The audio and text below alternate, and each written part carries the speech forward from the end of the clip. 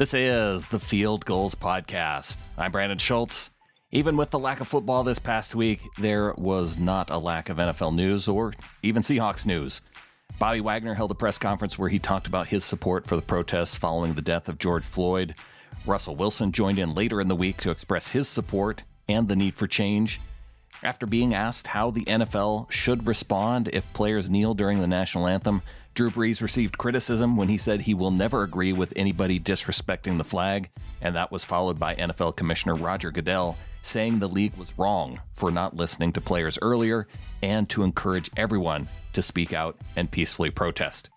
And with the larger discussion in mind, I wanted to bring on Michael Sean Dugar of The Athletic. He had a podcast earlier this week. Title of the episode, Legalize Blackness. He had that discussion with his co-host Christopher Kidd, and I wanted to bring him on to talk about just this week of news with the Seahawks. And because, Mike, it's hard to talk actual football with everything going on, and really there's not a whole lot of football to talk anyway. So I appreciate you coming on and having this discussion here. Oh yeah, no problem. I have no interest in talking about football. So I don't have to, so let's not do it. Yeah, well, and that's really the message that we got from Bobby with his press conference last week. You know, he was asked a couple football questions, and for those of us who sit through and listen in on the press conferences, you know, it was obvious that the discussion there was not around football, and so any of the questions that came up, it just seemed very out of place, I guess, with the entire discussion of what Bobby was talking about. And I guess that was kind of the conversation that kicked off the week. And and even it went back to Dwayne Brown talking immediately after the death of George Floyd. So what was kind of your impression of and takeaways of what Bobby had to say coming out of that? I thought Bobby's message to the media specifically about narrative control was very, very important. It's a conversation it was funny to see him have it or make the point, because I had been having that conversation privately with some of my, not Seahawks media, but like some of my friends who are in like cable TV or out there covering the protests, doing stand-ups or taking photos or whatever, print people. Because I'm trying to explain to them, especially my people who went to Wazoo, I understand the training that you got. Like, that we were trained that if you go to a rally, there's Black Lives Matter people on one side of the street and All Lives Matter people or Blue Lives on one side of the street, you're taught to talk to everyone, quote everyone, and not really take stance or something like that. I mean, that's what we're taught, like in journalism school. I understand that. I got the same training. But I've always kind of been naturally rebellious, and over the years, I've been able to formulate my thoughts on why that is nonsense as it pertains to this particular topic, right? And then what Bobby was pointing to was like the looting and the rioting versus being peaceful, right? We have the journalistic freedom to, if you go downtown to cover a protest and they're burning Nordstrom, and then there's other people over here peacefully protesting, and you know that if you focus on the Nordstrom thing, or you give them equal time, even give the peaceful part one part of the camera time, and the Nordstrom part equal as well, right? You know the focus will be Nordstrom burning. You just know, you have to know that, right? As a journalist, right? You know that it's going to distract, so you don't even have to. Don't put your camera on Nordstrom, right? Maybe you mention that it happened. You name some businesses that were damaged amid a peaceful protest, right? If you try to 50-50 or sensationalize a burning building, which I understand, buildings don't burn often. I get the desire to sensationalize that happening, but you have to know that that's not upholding journalistic integrity. That's you being complicit in distorting the message, right? And we don't necessarily view it that way, but that's what I've been trying to tell some of my journalism friends. You have control over what your audience needs to see. Especially, I'll make the sports analogy, right? I go to a game, I cover Seahawks, Packers, or whatever, and they get blown out. Seahawks get blown out. And Russell has a press conference, Pete Carroll has a press conference, right? But I only use quotes from Bobby, KJ, and Shaquille Griffin. All right, let's say I do that. I'm deciding that my audience does not need to know what Russell said. I'm deciding that they do not need to know what Pete Carroll said. To do the same thing with what stats I choose to use and not use, and what narrative I formed for why they lost the game. Maybe I don't blame it on the 5 turnovers Russ had. Maybe I blame it on the defense and don't even mention Russ's turnovers. I am making the decision that my audience needs to know this is why they lost. And I know that's sports versus burning buildings and protests, but the concept is still applicable, I think. Right. As a reporter, you are the one who you have the ability to control what you want the readers to take away from it. Bingo. Yeah, like you have that, So, and I've been trying to preach that. And Bobby didn't go in depth as that. Probably, he's not a journalist, but that's been my thought during all this. And we have that control, and we need to be comfortable using it. I know some people don't have autonomy. You get these old crusty editors who've been there forever, who are real old school. But damn, stand up to that, because before you have any journalistic obligation, you're still a human being too. And if you know what's wrong and what's right, you can do that. You have the power to highlight what is right in this scenario, I think, at least. So when Bobby said it, I thought it was very, very, very important. Well, I kind of want to go back, since you've kind of brought up the fact that you're in journalism. What got you into journalism in the first place?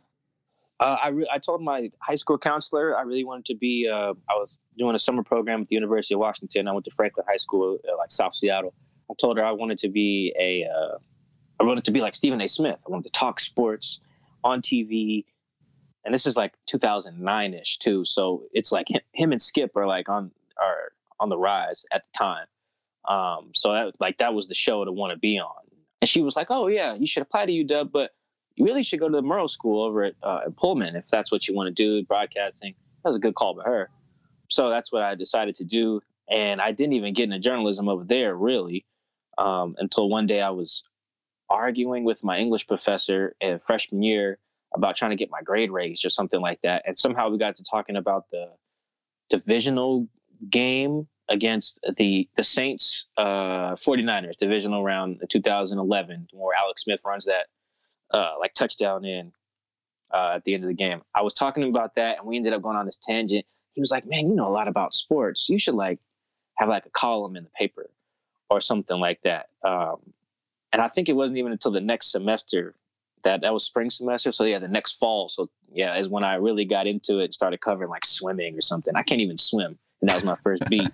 And that kind of got me into it. I was a sports editor my junior year, and then started writing for Scout.com, the Coug site, Coug fan, and basically kind of took off from there. That was the goal, to be like Stephen A. And then it kind of, that's right. I ditched the broadcast route because I was told I'd have to probably cut my hair if I was going to be on TV. And 20 or maybe 19-year-old me was like, no, hell no, that's not. All right, well, broadcast is off the table if I'm going to have to cut. And that's how I got into print. So did you grow up in the Seattle area then? Yeah. I grew up South Seattle, right up the street from like Rainier Beach area. Went to African American Academy that's up on Beacon Hill. It's not a school anymore. I think they use that for Van Assel Elementary or something like that now. But yeah, born and raised Seattle. My dad was big Sonics guy. Would take me to games as much as we could. Not really a Mariners dude. But yeah, my grandparents had like season tickets like in the 70s to the Seahawks. They used to be like a little bus that would take everyone. I forget. I wish I knew you were going to ask me that. I would have told you how much her season tickets were in like 1980. Because she remembers. It was dirt. It was like $60 or something like that. I'm sure it wasn't. I'm sure it wasn't a lot. Oh, it was super. When she told me, it was unbelievable. But yeah, anyway, yeah. I even had season tickets in 90. It was the first year that Holmgren came in. So what was that, 99, I think? Yeah, I think so. And even then, I think it was, and I had 200 level tickets, and I want to say it was I think it was under $500 per ticket for. Oof. It might have even been less. It might have been $600 for the pair. Oh my goodness, what a deal! Yeah, I just remember it being pretty low. That is, oh man, yeah. I bought my dad tickets for his 50th birthday to that Seahawks Niners game in 2018 that got flexed out of primetime because Nick Mullins sucks. They were like 500 and some change for two, and they weren't even that great of seats. Yeah. But yeah, well, I thought it was gonna be prime time too. I feel like I should have got like a different rate if it was gonna be Nick Mullins. Like that's really unfair to my dad and my mom and me as the buyer there. Like, I bought prime time tickets for Seahawks Niners Sunday night, and you gave me Nick Mullins in like a 25-point blowout or whatever. That was super unfair. So what was your first Seattle sports experience, like live experience? I I don't think I ever went to the Kingdom because I'm 27, so I'm born in '92. Okay. Let's see here. Ooh, that's a good question. I'm pretty sure it's some Mariner game with my grandfather in the early Ichiro years, I want to say. But I don't really have great memories until the Sonics. Like I remember Ray. I remember having a Desmond Mason poster in my room in the like the maroon Sonics jerseys. I remember being at a game and like being really close to Rashard Lewis. Man, those are memories. So what's that, like 2004, 5-ish? It kind of range there. Yeah, I didn't go to a Seahawks game until 2011. I was at Sherm's first start. Oh wow. Okay. That Bengals game where man, there's a lot that goes on in that Bengals game in hindsight. Like Brandon Browner body slams Jerome Simpson. The Seahawks lose to Dalton, who like no one really knew was great at the time. I mean, he's not, but like that was rookie Dalton. Rookie AJ Green, who I think catches a touchdown maybe, and then like Sherm picks him, right? I want to say, or tips the ball to Cam, and Cam picks it. And while Cam is running the ball back, Sherm just starts hollering at AJ Green like during the play, and then calls AJ Green overrated. After this is Sherm's first start. Yeah, he called AJ Green, a first round pick, overrated in a game that they lost. Oh man, I didn't cover that game. I was in the stands with my dad, but I've been looking back at that game. We should have known what Sherm was going to become right then and there when he was that dude in his first start in the game they lost. Called out AJ Green. That's a good memory. I feel like Sherman, the real part where he came on the scene was the game against Brady, obviously. And so that one sticks out in my mind so much more. But yeah, I do remember him and AJ Green getting into it for sure. Yeah, no, those type of games, like when you go back, I love like taking the moment like you're talking about, like the "you mad bro" thing, and like, okay, where did that come from? Like, because these things aren't just like birthed that in that moment. Yeah, like you don't premeditate those type of moments, but they subconsciously come from somewhere. Even like Earl Thomas's, "Come Get Me." Right, like where does that come from? And you can just wake up that day and was like, "I'm gonna go holler at Jerry real quick." Right, if you can dig all the way back to what Texas means to Earl. Right, he's like the only guy that's there's got the Seahawks alumni that kind of still lives here. Doug's still here, Cliff's still here, Mike Moe, Sidney Rice, all these guys are still here. Earl still lives in Texas. Right, he's like Cam's still here. He's like one of the only ones he still loves them. Still his brothers, but he's like one of the only ones that's still back where he is, his hometown is, and it kind of speaks to how much Texas means to Earl. So it wasn't even like a cowboy thing or having a relationship with Des Bryant or even liking Jerry Jones or Jason Garrett. It was just like, you guys are Texas. You're Texas. I'm Texas. We belong together. I'm painfully aware of the Texas thing with Earl because I went to grad school at Oklahoma, so I have that. It took me a while to come around on Earl, just with that in mind. Oh no! Oh, wow, that's how was the rivalry at that time? Were you guys holding your own? Well, it was so when I was on campus, it was when KD was actually I think it was the year before KD was at Texas. So when I was on campus, it was basketball season. So I wasn't there for any of the OU Texas football, but I was there for the OU Texas basketball game. And so it was Blake Griffin's older brother. And I'm trying to think of who was on Texas at that time, but it was the biggest college basketball game that I've ever been to. And Oklahoma ended up pulling out the win in Norman. And so that was probably my most memorable college basketball experience. I've never been to an NBA game, but that college basketball game was big. Yeah, NBA games are something special, but yeah, no, college, when you get like some real deal hatred in like a college arena, oh man, it's real. We only got it a little bit at Washington State, but when I was there, it was like my freshman year is Klay Thompson's final year, and we were super good.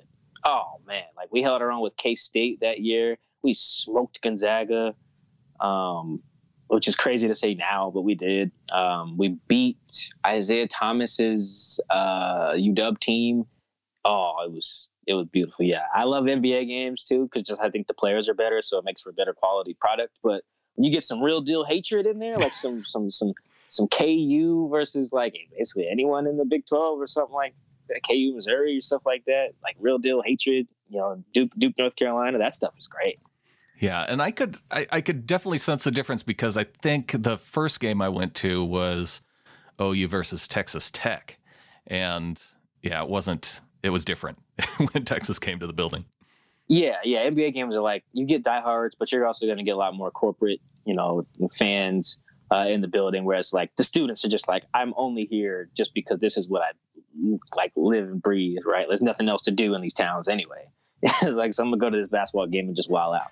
Well, Mike, we started to get into the discussion a little bit with your thoughts on Bobby Wagner. Let's take a break. We'll come back, and I want to get your thoughts on Russell Wilson, as well as some of the latest statements from Drew Brees and Roger Goodell.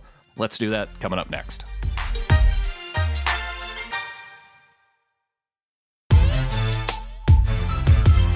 We touched a little bit on the Bobby Wagner press conference. I wanted to talk to you, though, about the Russell Wilson press conference because, and I think we haven't really seen quite anything from Bobby like what we saw in his press conference, but Russell for sure, we haven't seen him address these broader issues, societal type issues. Even going back when Kaepernick was first taking the knee in 2016. Russell, I felt like he stayed out of it for the most part, and Bobby even too to an extent. But we saw a different side of Russell here in this week's press conference. Yeah, and it's crazy to think about Russell, the difference between 2016 Russell on this topic and 2020 Russell, because there is a difference. Like you can go read, I did go read actually Russell's like first comments on Kaepernick and protesting and this topic, and he sounded a lot like Drew Brees, what Drew Brees said the other day. Like it was very similar. It was like he understood what Colin was doing, whereas Drew didn't mention that explicitly at first. He understood what Colin was doing, Russ, that is, but, talked about what the flag meant to him. I think he mentioned he had someone in the Marines in his family or Navy or something, and said why he stands with his hand on his heart and stuff like that. Very similar to Drew, which makes sense because that's like his role model. And then just kind of moved on. But yeah, it was very refreshing personally, because Russ is what? I'm 27-year-old black guy. Russ is 31. So, I mean, we're in the same generation for the most 4 years older. Yeah. Bobby's only 2 years older than me. So I identify with those guys in a way I consider us peers more than like he's on this pedestal. I know he's a lot richer than me. Dinner would be on him if we go, but right. We're peers. So to see him be so vulnerable in that way was refreshing. Although I didn't forget that he wasn't singing that tune. So that's why my first question to him was, what has changed since then? He basically said nothing, but my theory is, and he talked a little bit about this in his statement and in his press conference, that Russ is a dad, mm-hmm. That is something he was not in 2016. He was in 2017 when Michael Bennett was sitting. Mm-hmm. He had Sienna at the time. And then he was with Sierra, so he was doing the stepdad thing with Baby Future at the time as well. But I think there's something about, A, watching a dude have his life taken, and George Floyd. That's just that's gutting for anyone. B, Russ has a son on the way. And I think for Russ to have a baby boy coming, I don't have any kids, but like knowing what I know about Russ and my homies who have sons, it's just a different feeling there for men when you're about to have a son of your own. And the third part is George Floyd calling out for his parent, before he dies. So I think all of that kind of triggered a reaction for Russ and a feeling there and emotions that we just hadn't seen. I think it's all of those things put together, like being the father, already being the father, a stepfather to a son, and then being the actual biological father to a son on the way, or as you watch a man have his life taken and call out for his mother. I think that's all of that together is why we got that from Russ. Not to say he didn't care about what's going on before in 2016 or 17, but like you watched, everyone who knows Russ knows that when he speaks when a mic is hot, Russ speaks from the perspective of a brand. For the most part, Russ is a brand. He quite literally has like a tagline that he says after every press conference. I don't believe he said it on Wednesday. No. Right? Like, because he was not speaking as Russell Wilson, the brand. He was speaking as Russell Wilson, a black man. That's it. That was his only title that day. And it's the only title that really matters in this instance. And I'm glad that's kind of where he spoke from. I think people needed to hear that. They didn't need some like really polished statement about like love and unity and the cure to this is all love. And it's like, those things aren't wrong, but when you have the platform that Russ has, sometimes you just got to let it all down, let the guard down and be a man, be a black man in this instance. And it was really nice to see him do that. When you are talking about Russell Wilson, the brand, do you also kind of attribute that to the fact that being tied in with Nike, because that is with Nike being behind Kaepernick, is that now a brand message? That's a good question. I'm not entirely sure I would go that far. I would love to talk to some people in his camp or something about that. But he's tied with so many brands that it's just hard to keep up. Yeah. He's got like Alaska, he's got some water, he's got a juice company, he's got some like healthy food thing that he's using to donate all these meals during COVID. He's got like Mercedes. I don't know if I said that. Alaska. He's all over the place with the brands. So like I don't know which one he's like got in mind at any time. Sure. I just know he like carries himself as one. As himself, like Russell is a brand. A lot of guys do, but the moments of vulnerability are really, really, really nice because that's when like you're at your most powerful. Like that's a word Michael Bannon would use a lot when he was protesting here in Seattle. It's like, I'm being vulnerable right now, and I think people need to see that. And he's right, people did. That's why he was naked on his book cover, or at least didn't have a shirt in his book cover because he wanted to see this is it. I'm giving you everything I got in its purest form. And Russ kind of did that as well. And again, that was what we needed from Russ at this time. Well, and I think it is probably more of what you mentioned earlier too, with just being a dad, and because he talked about it in his press conference too, that message that he got from his dad growing up as a kid, and not putting his hands in his pockets, and that is something that the only place that ever entered into my mind. It was when I was in the Navy and you were getting trained on people to watch out for. And it was watching out for people with their hands in their pockets. And so to have that as my first experience with it, and then now to hear Russ having to worry about that, his dad telling him have to worry about that as a kid, that hit me. Yeah, I was just talking to one of my editors at The Athletic, who is white, about the talk. Because that's what you're referring to. That's what Russ's dad had to have with him, and that's what most black parents have with their children. The talk is really like, at a fundamental level, the fact that it even has to happen and does happen, and it's not like something we all group chat among black people and decide that. We just know. Like we just have it. We grow up and have the knowledge to know I have to have the talk with my child about this, and it really is like a how-to guide for survival. And parents vary on what age they do it. I'd probably, anytime your kid has to like get themselves home from school, maybe whether that's walking or the bus or whatever, it's probably the time I would go with it. And it's just, it's at its core, that is probably when we would know that change is coming. I watched Kaepernick's press conference in 2016, and someone asked him, how would you know when there's change? I think that was the question. And I think there's several ways, but that one right there, when black people feel like they no longer have to have the talk with their children, then we'll be fine. That may take like generations, but that's like a good little barometer right there. We don't have to have the talk. You don't have to tell 9-year-olds that, hey, no sudden movements or they'll kill you. Like that's really, really scary to have to tell children. Does it feel like we're hitting an inflection point now, especially, and you can look at it through the perspective of the NFL, because 4 years ago, Colin Kaepernick ended up being out of the league, and Roger Goodell was not in the same position as far as his words back then as he is now. And he came out this week and, said that, gave a lot of support toward athletes. We heard Pete Carroll saying this week that the public owes a tremendous amount to Kaepernick for his protests. So, and then we saw with Drew Brees, kind of with that same message that he had in 2016 and repeating that now, and having so many teammates come out and say, dude, this is what we've been talking about. And 4 years later, if the message isn't getting through to you that this is about police brutality versus the flag, then what have we been talking about these last 4 years?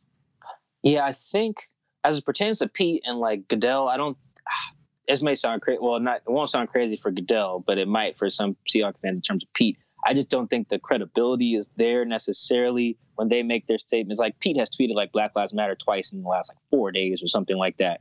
But knowing kind of how their last interaction with Kaepernick went down, it's kind of hard to take that like sincerely. It's same with Goodell. Like, dude, you put in a rule to ban, protesting. So we don't believe you. But I think what points to like how powerful it is now, I think, is the player video that forced Goodell's hand. The players used their leverage in a way that they could have when Colin first kicked this off, and they chose not to. The only time anything similar happened was when everyone tried to use their leverage to flip the bird to the president in 2017.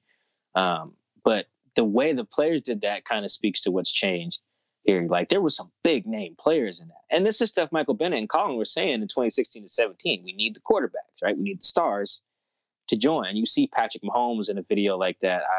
Man, there's somebody, I think Saquon Barkley, I think Zeke's in there, Odell's in there. There's Michael Thomas, I believe, is in there. So there's just like so many powerful names, and they forced Goodell's hand. That speaks to, yeah, like you said, this being like the inflection point. And from the NFL's perspective, outside of the NFL, just to see, like, I think Stone Cold Steve Austin is like down with like Black Lives Matter. I saw him like wilding out on some way like Instagram or something. Seth Rogen is just like, hey, if you're not down with Black Lives Matter, unfollow me. Don't watch my movies. Taylor Swift put out like one of the strongest statements that you'll probably see. Even like Joe Burrow, who's a pretty young cat. Trevor Lawrence, I think, has said something as well. The quarterback of Texas, I can't remember his last name. First name is Sam, though. Ellinger, maybe. Anyway, like you're seeing those, like you're seeing a lot of people who would like, when you would think have something to lose here and nothing to gain. Like, what does Taylor Swift have to gain, right? You would think she has plenty to gain in my mind, but you would think like she's going to alienate a very large portion of her fan base. But she was like, screw it. This is worth it. And I think seeing those examples are perhaps more powerful or illustrative than anything we're seeing from the NFL, aside from the player video that forced Goodell's hand. Like the players always have had leverage. Mm-hmm. That's what people have been screaming about with protests and holdouts and the CBA. It's like, if you guys get together, you guys are good. The owners cannot live without you. They're not going to put XFL players on the field. Trust us. Did you watch the XFL? You'll be fine. Right. Like, trust us. People have been telling them that for a little bit, but they're not united. Now they are, and you see what they can do. I hope it stays this way for the players too. I hope they realize that if you can force Goodell's hand, you really can. Like, they can use the same energy to get Colin back in the league, for example. Like, this can be done. Well, it feels like this would be the start of it, because you guys on your show, on the latest podcast, you're talking about what makes a good statement and what doesn't make a good statement. And I feel like with Goodell, I don't know if he heard your guys' show, but he came out and said we were wrong. Yeah, no, Goodell, man, you get to. Well, the thing is with Goodell, it's credibility that. I understand that too, but I think the credibility, and that does go into the statement, but I think this has to be a starting point, just like with Drew Brees. I think has been discussed on Twitter quite a bit, is that his message is consistent from 2016 to 2020, so that produces a credibility issue. But then when he comes out with a statement, and then he comes out with a video, and then he responds to Trump, who was saying that Brees shouldn't have backed down, I feel like he at least now has a basis to move forward from.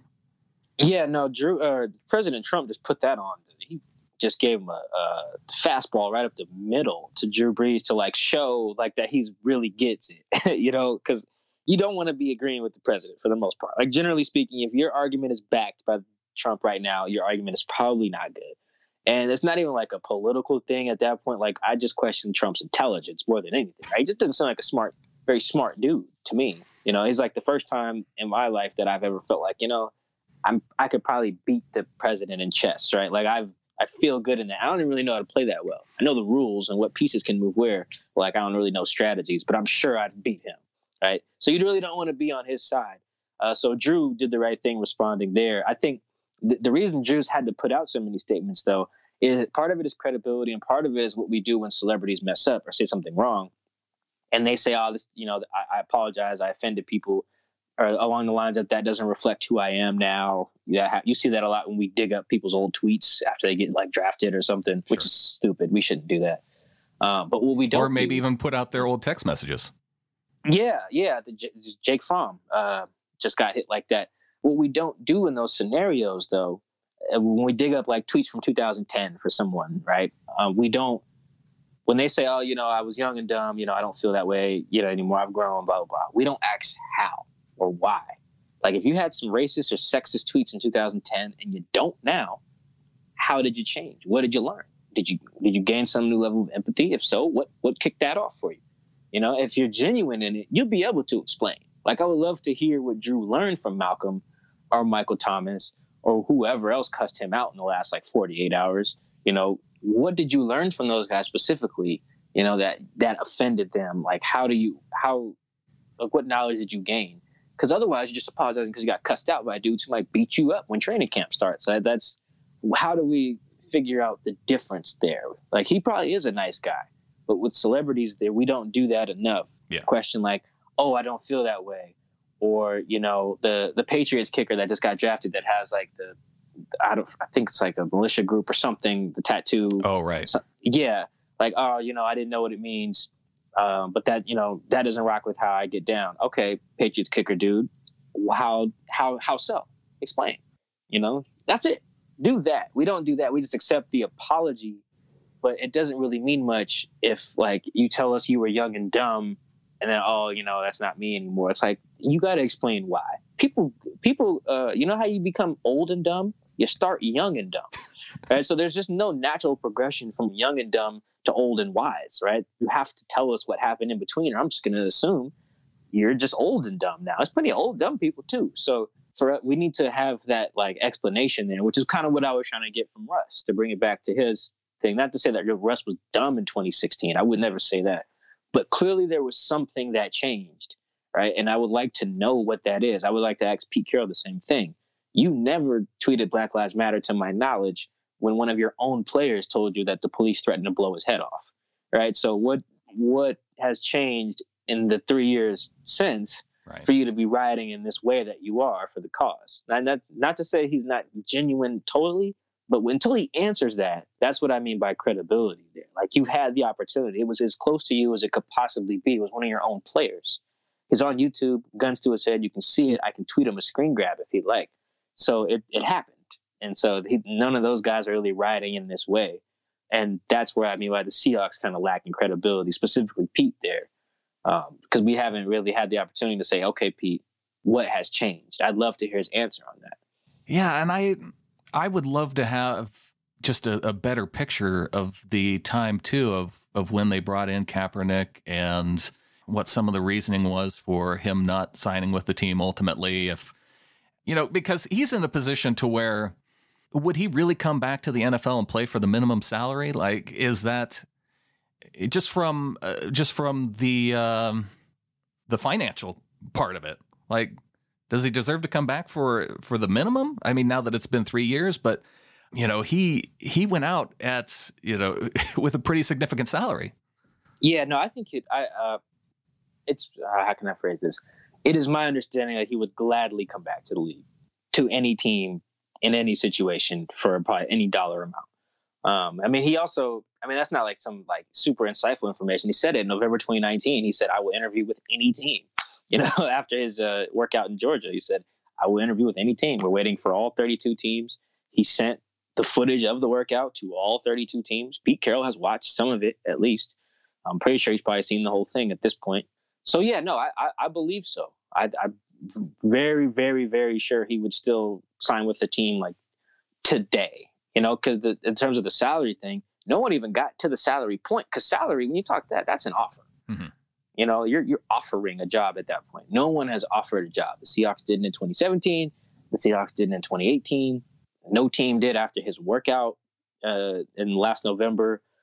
So, I mean, as much as like the salary would matter probably to some point, no one's even gotten that far. You know what I mean?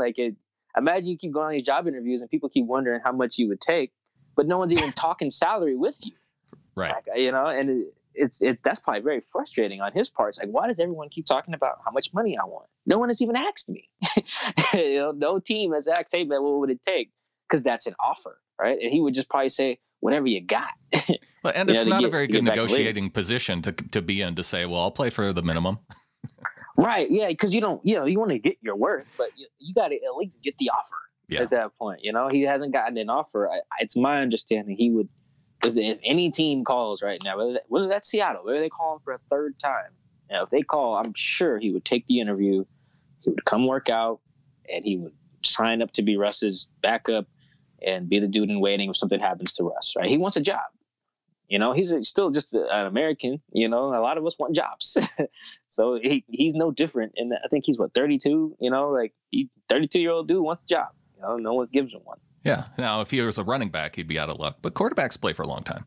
Oh, yeah. No. He wouldn't have a case there. I mean, Frank Gore and Adrian Peterson are throwing off the math on that. Yeah. But no, once you get a certain, I mean, maybe Marshawn is as well, but no, those two have thrown off the numbers. You hit a certain age in the NFL running backs, ain't no one going to sign you. I mean, just a little off topic, I will contend that is why Ray Rice didn't get back in the league. It wasn't just too old. Yeah, it wasn't because of the video or anything. I mean, Joe Mixon's in the league right now. He's probably going to get a contract extension, right? He's on camera breaking the girl's face, which is like gross to do, right? And Bengals are like, come on down.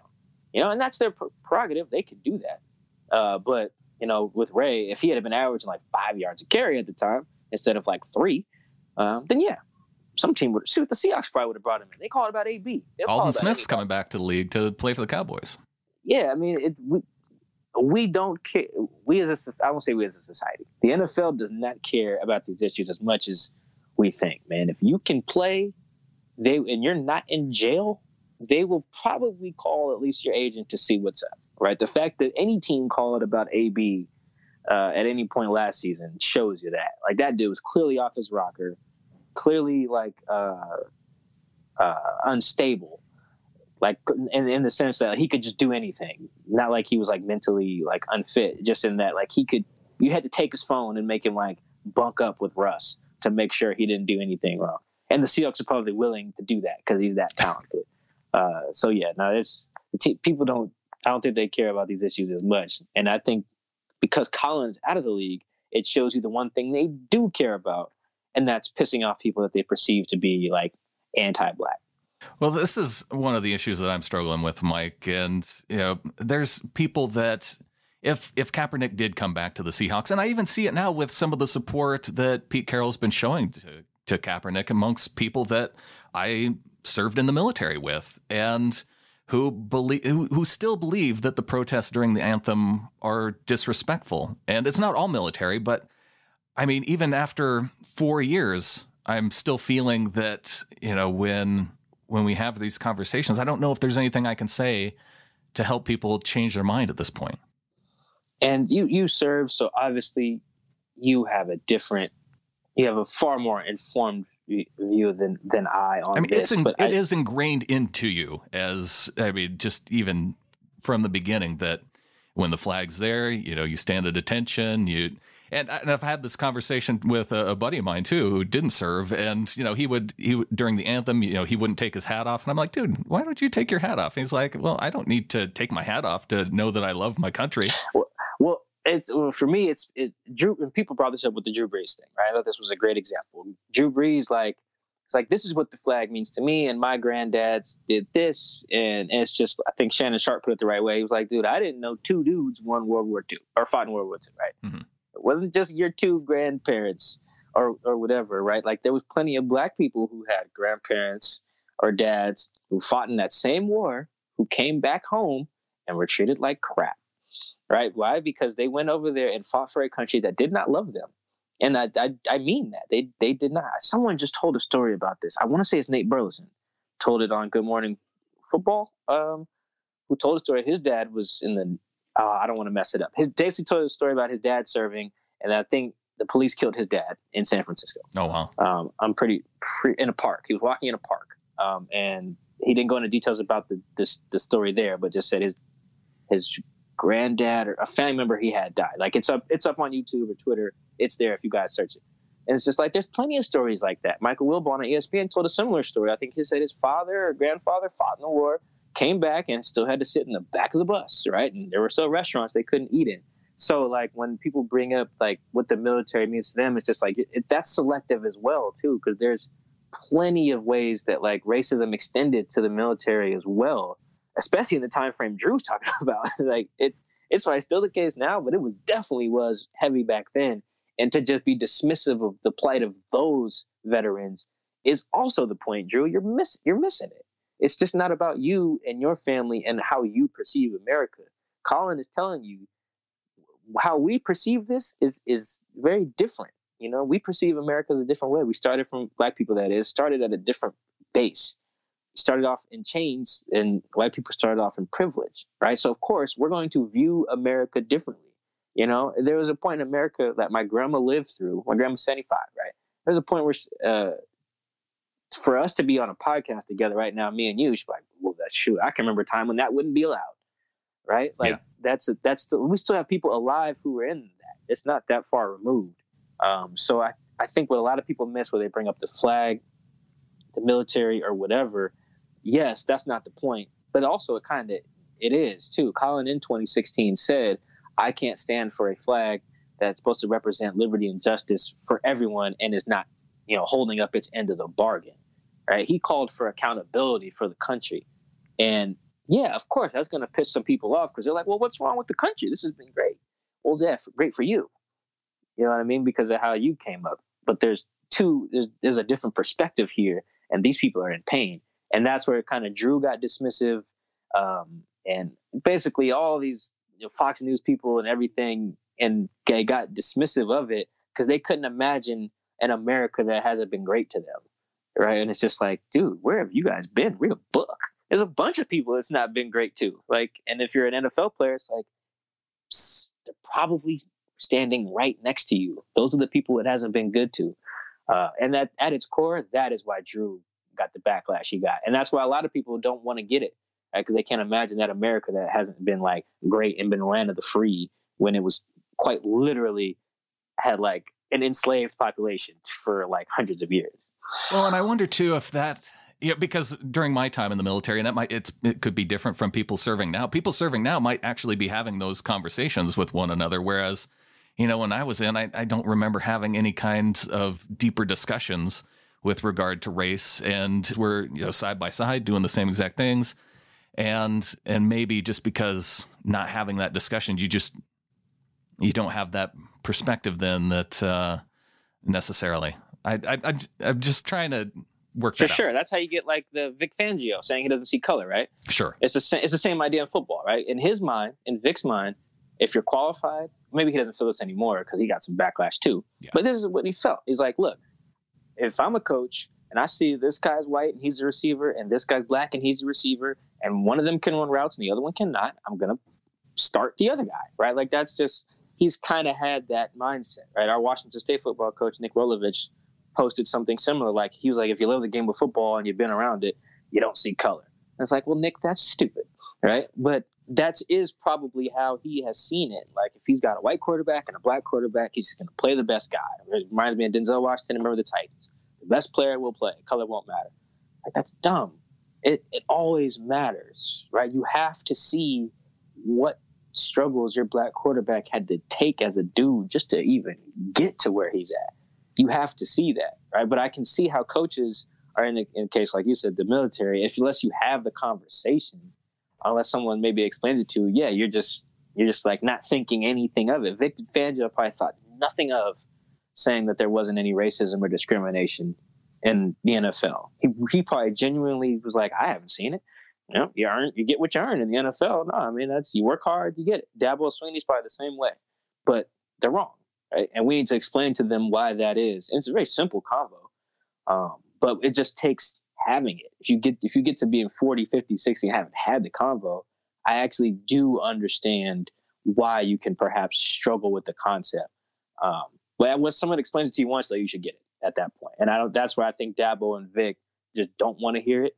Whereas there are some people, perhaps like Nick Rolovich, our coach, who legitimately probably hasn't heard it, which is why he hasn't tweeted anything, I don't think, since his statement. I do have a hard time believing that for coaches, though, because we were just having this conversation 2 weeks ago when we were talking about incentivizing coaching hires, trying to add more to the Rooney Rule. Oh, yeah. I guess that, I should rephrase that a little bit. Vic's tripping. He's really tripping. I think I tweeted that as well. I think that was my point. And his quote, it was like, dude, you have the nerve to say there's no discrimination in the NFL? Like, that's what you're going to say now? Like, come on, dude. Like, you can't have the blinders on that much, right? Like, that's ridiculous. I understand living in like a white privilege bubble for all your life, but like, you've been in the NFL for a while. To think that, like, do you know why the Rooney Rule is? And I think that's another thing too. We go to the Rooney Rule. I don't even think a lot of these guys know why it exists.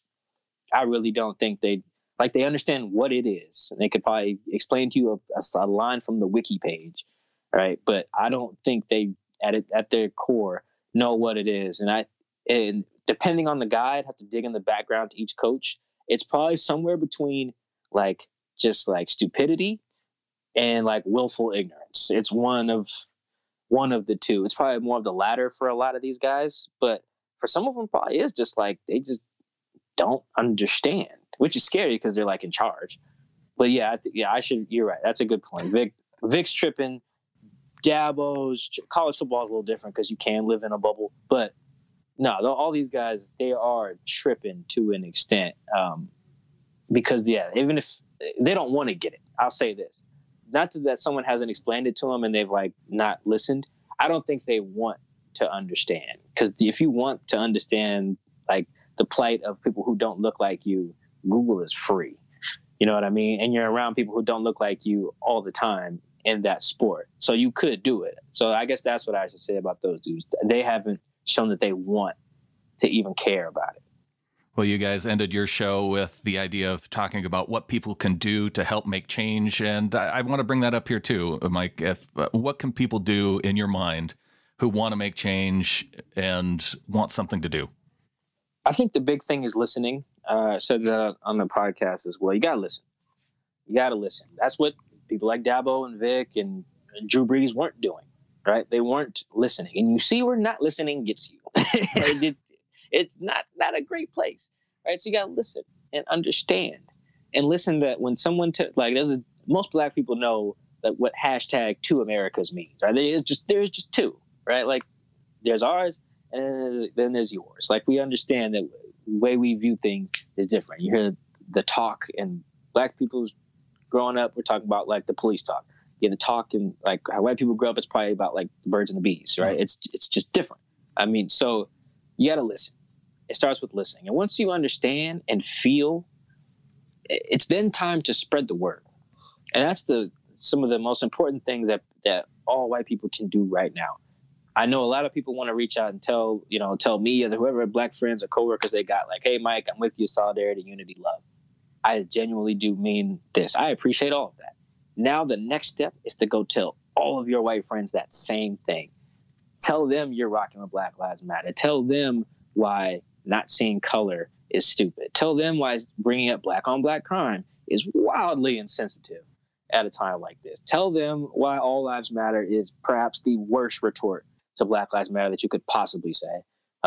There's another one in there. Oh yeah, bringing up the fact that white people get killed by police too, and perhaps at a higher rate, which one isn't true, but two is just besides the point right now. Though it's having those conversations with other people, whether it's the MAGA friend you got from college on your Facebook wall, or your in-laws, or your grandparents, your brother, your siblings, whatever, cousins, your spouse, even. I don't know if I want to break up any marriages, but I mean, shoot, if saying you care about Black Lives Matter breaks up your marriage, and that's probably for the best, it's probably a net positive, I would imagine. So those are the convos that people got to be willing to have next. And that's why we spent so much time on the podcast with it, because I know it's hard, right? I know it's very hard to have those discussions with people you love, because you don't want to sever those ties, right? You don't want to get into a big argument with your dad about Black Lives Matter, right? That's not necessarily one of the things you want to, let's like, get blocked by your dad via text for. I understand, but it's necessary because your dad can vote. With so much of this going on too, I wonder, with not having any sports going on, is this the time to have some of those? And I know they're going to be uncomfortable conversations, whether you have them now or later, but man, with no sports going on, like, this is the time.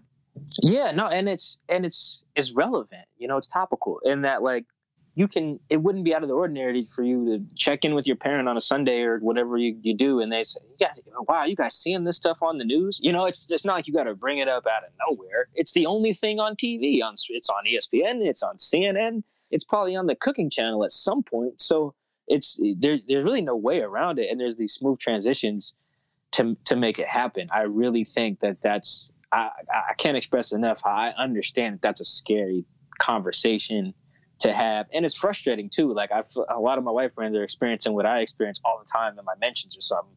Someone just says, like, I'll insinuate that Trump is racist, right? And then somebody will respond like, how can you prove he's racist? And then you're just like, you stare at the message like, what?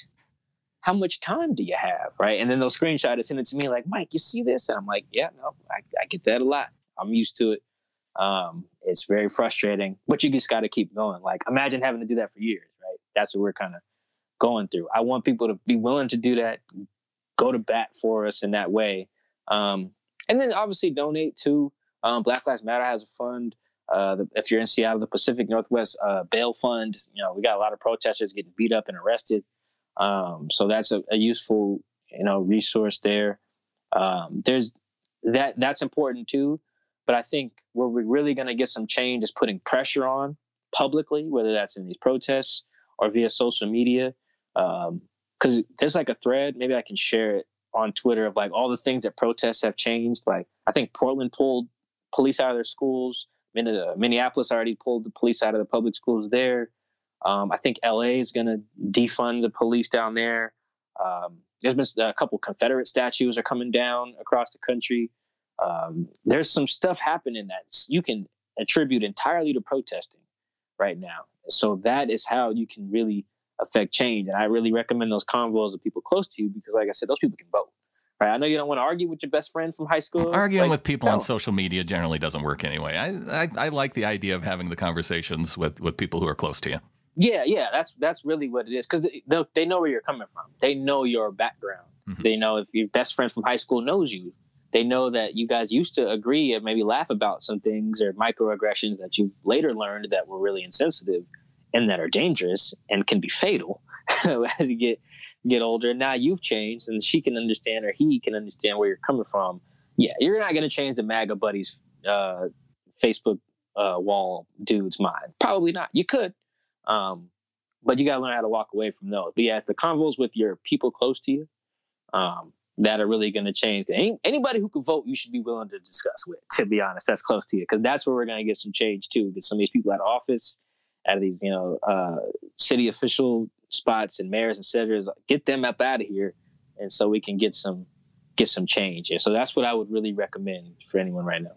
And you talked about just listening to people too. I'm curious, who are some of the voices? Because, I used to think that we weren't living in really historic times at all, but this year has really changed my mind on that. So I'm kind of curious, who are we going to look back at the person in our time to where we say, that was the Martin Luther King Jr. of our time? There's a few. Well, Martin Luther King is tricky just because Martin Luther King was very disliked when he was assassinated. And I think that's something that's not really expressed enough.